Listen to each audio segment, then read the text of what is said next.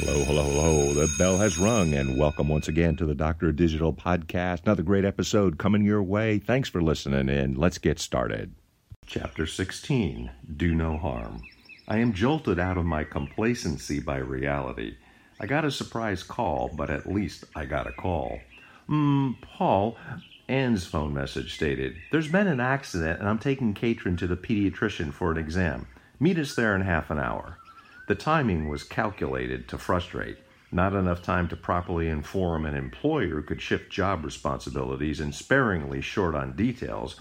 Still, I dropped work responsibilities and immediately drove to the pediatrician's office. I dared not inquire into how badly Katrin was hurt, nor, of course, how she sustained her injuries. I just thanked the universe for my good fortune, drove, knowing I was prepared regarding what not to ask. As comfortable as all heck, but glad to see Katrin, she came running to see me. An uncomfortable minute or two passed, but thankfully we were ushered into an examination room rather quickly. I knew how to wait patiently, quietly, ignore all barbs directed my way, and above all, keep the door open. In any case, I made what small talk I could safely make with Katrin. You know, the kind of banter most parents take for granted at those mythical Ozzie and Harriet family evening dinners. I propped the door open with the excuse that it was warm in order to keep me within earshot of the assistants. I did this if I needed help against Anne. No way will I close the door. Hearing brisk footsteps coming, abruptly, Dr. Mary Jones, back afresh from maternity leave, having her first child after graduating from the prestigious University of Pennsylvania Medical School, bounded authoritatively through the door and the examination began. As the mystery of the eye injury unfolded, it sounded innocuously enough. Mom and Katrin were having a pillow fight, and Mom's finger accidentally poked Katrin in the eye. There also were noticeable bruises on Katrin's elbows and knees. In a separate incident, while no one was watching her, the explanation was that Katrin was on her bike and she had fallen in the parking lot at Mom's apartment. Okay, I thought, all this is plausible, I guess, but I wondered to myself, if you were having a pillow fight, wouldn't your hands and fingers be on the other side of the pillow, holding it so that you can strike your opponent? In other words, wouldn't you ensure that nothing untoward would happen by only hitting with the soft side of the pillow, and no finger could end up in the eye? No matter, I assured myself and fought back my misgivings. A medical profession was here. Her maternal instincts would kick in, and her duty to report any suspicions of wrongdoing will predominate. Dr. Jones reassured Katrin. "Looks okay. I don't see any damage to the cornea. That's how you see, Katrin." Dr. Jones turned to Anne. "I'll run an eye test to make sure, but she's fine," Jones stated. I heard little of what the good doctor said, since I had seen Katrin's right hand. The bone nearly showed through on one finger, and two other fingers looked seared as well.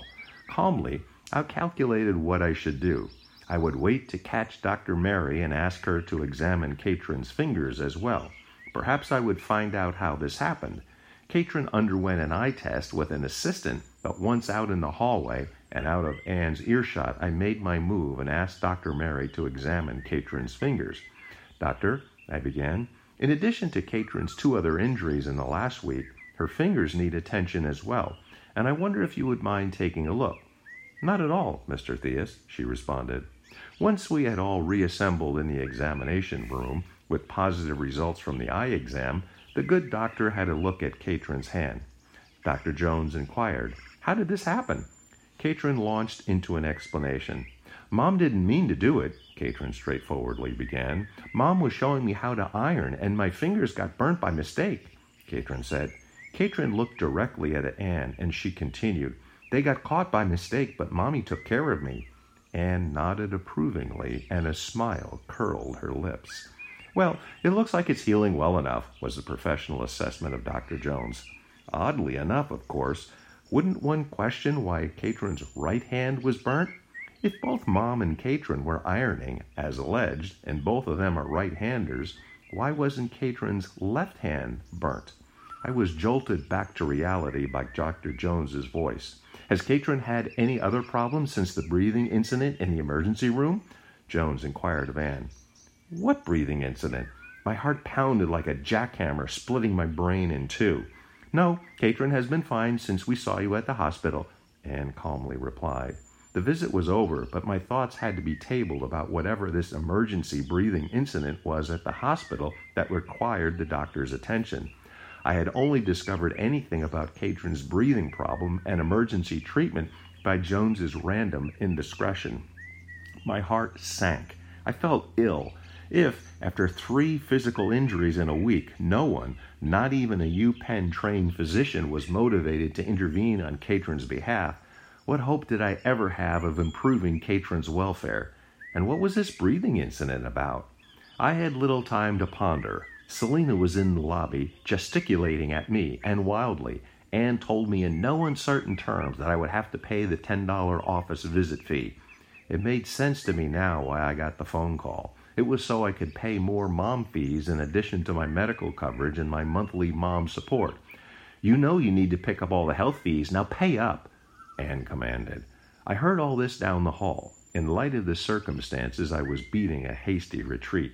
This was not a good scene for Katrin to witness, and since my presence presented a problem for Katrin, well, heck, if Dad is gone, then end of problem. Fortunately, I didn't get trapped in the elevator with an enraged mom. I could, however, hear her yelling at me in the parking lot. Once out in the car, I caught a last glimpse of a doe-eyed looking Katrin mouthing, "I love you, Daddy," and giving me our customary "I love you" hand signal. I watched until I couldn't see her in the back seat of Selina's car anymore. Sure enough, 2 days later, Children First, the pediatrician's office, sent me an office visit bill for $10 for not intervening on Katrin's behalf. I followed up with a handwritten note. "Dr. Jones, I just wanted to follow up about Katrin's examination. She came in for her eye exam, which seemed to be okay, and she had several layers of skin gone following a burn. Then she had another incident, but I don't believe she was examined. Does she seem okay to you? I was concerned with the number of recent injuries. Let me know your thoughts. Thanks, Paul." Over 3 weeks later and several phone messages later, I received a written response. "Dear Mr. Theus, I received your note and have been thinking about your questions. As you know, I examined your daughter Katrin after an eye injury. On examination, her eye was fine with no evidence of corneal abrasion. At that time, you also asked me to look at some burns on Katrin's hand reported to be from a hot iron 1-week visit prior to the visit. The burns were healing well and appeared to be consistent with the explanation given. Based on my one interaction with Katrin, the injuries I observed did not seem unusual. Sincerely, Dr. Jones." The entire question of the nature, number, and extent of the injuries were given short shrift, as was the question of how Katrin kept being injured at the hands of her mom.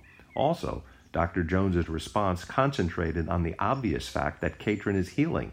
I never alleged that these were permanent injuries, but I had hoped a physician would question why Katrin kept getting hurt. I give up on thinking that the medical profession puts kids first. But now I also had to look into medical records regarding the emergency episode. How would I get those records? Good God, would this stuff ever end? No end in sight. The original health issue, and a crucial one at that, was the hospital emergency visit that Jones had mentioned. I wrote my own statement and requested a copy of the emergency record. Emergency treatment for Katrin Theus, DOB 5393. Brandywine Memorial Hospital, Brandywine, Pennsylvania. Dr. Miller and/or supervisor. Please accept this letter as a formal request for any and all medical information regarding my biological daughter, Katrin Theus, DOB 5393, and I would like this letter to be entered into Katrin Theus's permanent medical record. As there is no court order barring me from contact with my daughter, I share physical custody, and I am an involved father. I am exercising my rights under state and federal law to have full, unhindered access to my daughter's medical information. In cooperating with state and federal law, you do not have the right to ask permission from anyone to let me see Katrin's records or be involved in her medical treatment. Since you have not been nor will be provided with a court order barring my rights, I expect full cooperation from your facility in order that I may father or parent my daughter. I understand from remarks of Dr. Jones, Children First Brandywine, that Katrin was recently treated at this facility during the night in an emergency situation. I was not informed of this emergency treatment by Katrin's mother, Anne Theus, Thus, I am requesting this information directly from the medical facility to keep Katrin's emotional and physical well-being as a priority. Information to be considered includes, but is not limited to, the following. 1. Photocopies of the paperwork for all medical evaluation and treatment, x-rays, date or dates Katrin was seen, emergency treatment received, and any other paperwork that is sent to Katrin's mother, Ann Theus. 2. Make sure that my name is in the father spot on any and all medical records. Make sure that my name, address, home, and cell phone telephone numbers are included in the records as an emergency contact. This information is provided below. 3. Make sure that I am notified of any treatment Katrin receives at this facility. 4. To be able to contact doctors, nurses, counselors, and any other medical personnel to discuss Katrin Theus's physical, mental, and social well-being via telephone, email, fax, or in person. 5. Inform me regarding any and all emergency treatments on a timely basis so that Katrin's mother and I may discuss her medical concerns as they occur. You may mail any information to the address specified below. I understand that there may be copying or postage costs involved in obtaining material for me. This is not a problem, and I am more than willing to pay for them. Just send a statement whenever such costs are incurred. I would also like to be notified of Katrin's treatment and the times during the day that I would be most likely able to telephone and speak with practitioners regarding treatment.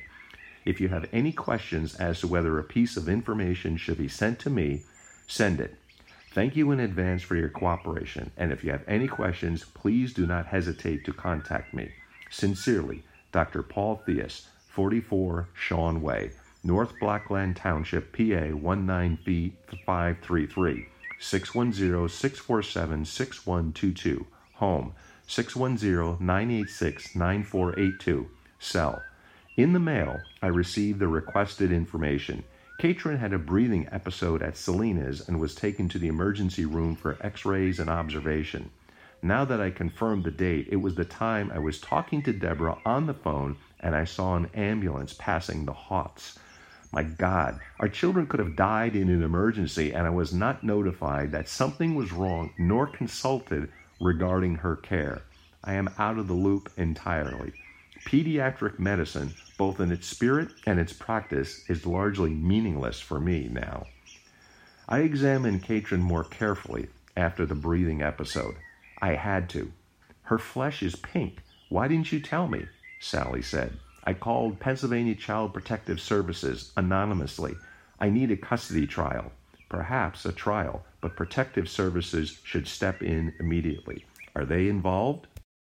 This is Mick, the Doctor of Digital, signing off. Mick, as in Jagger, except he's got more money. Mick, the Doctor of Digital, signing off. The Doctor of Digital, like cotton candy for your ears, Deus Volt.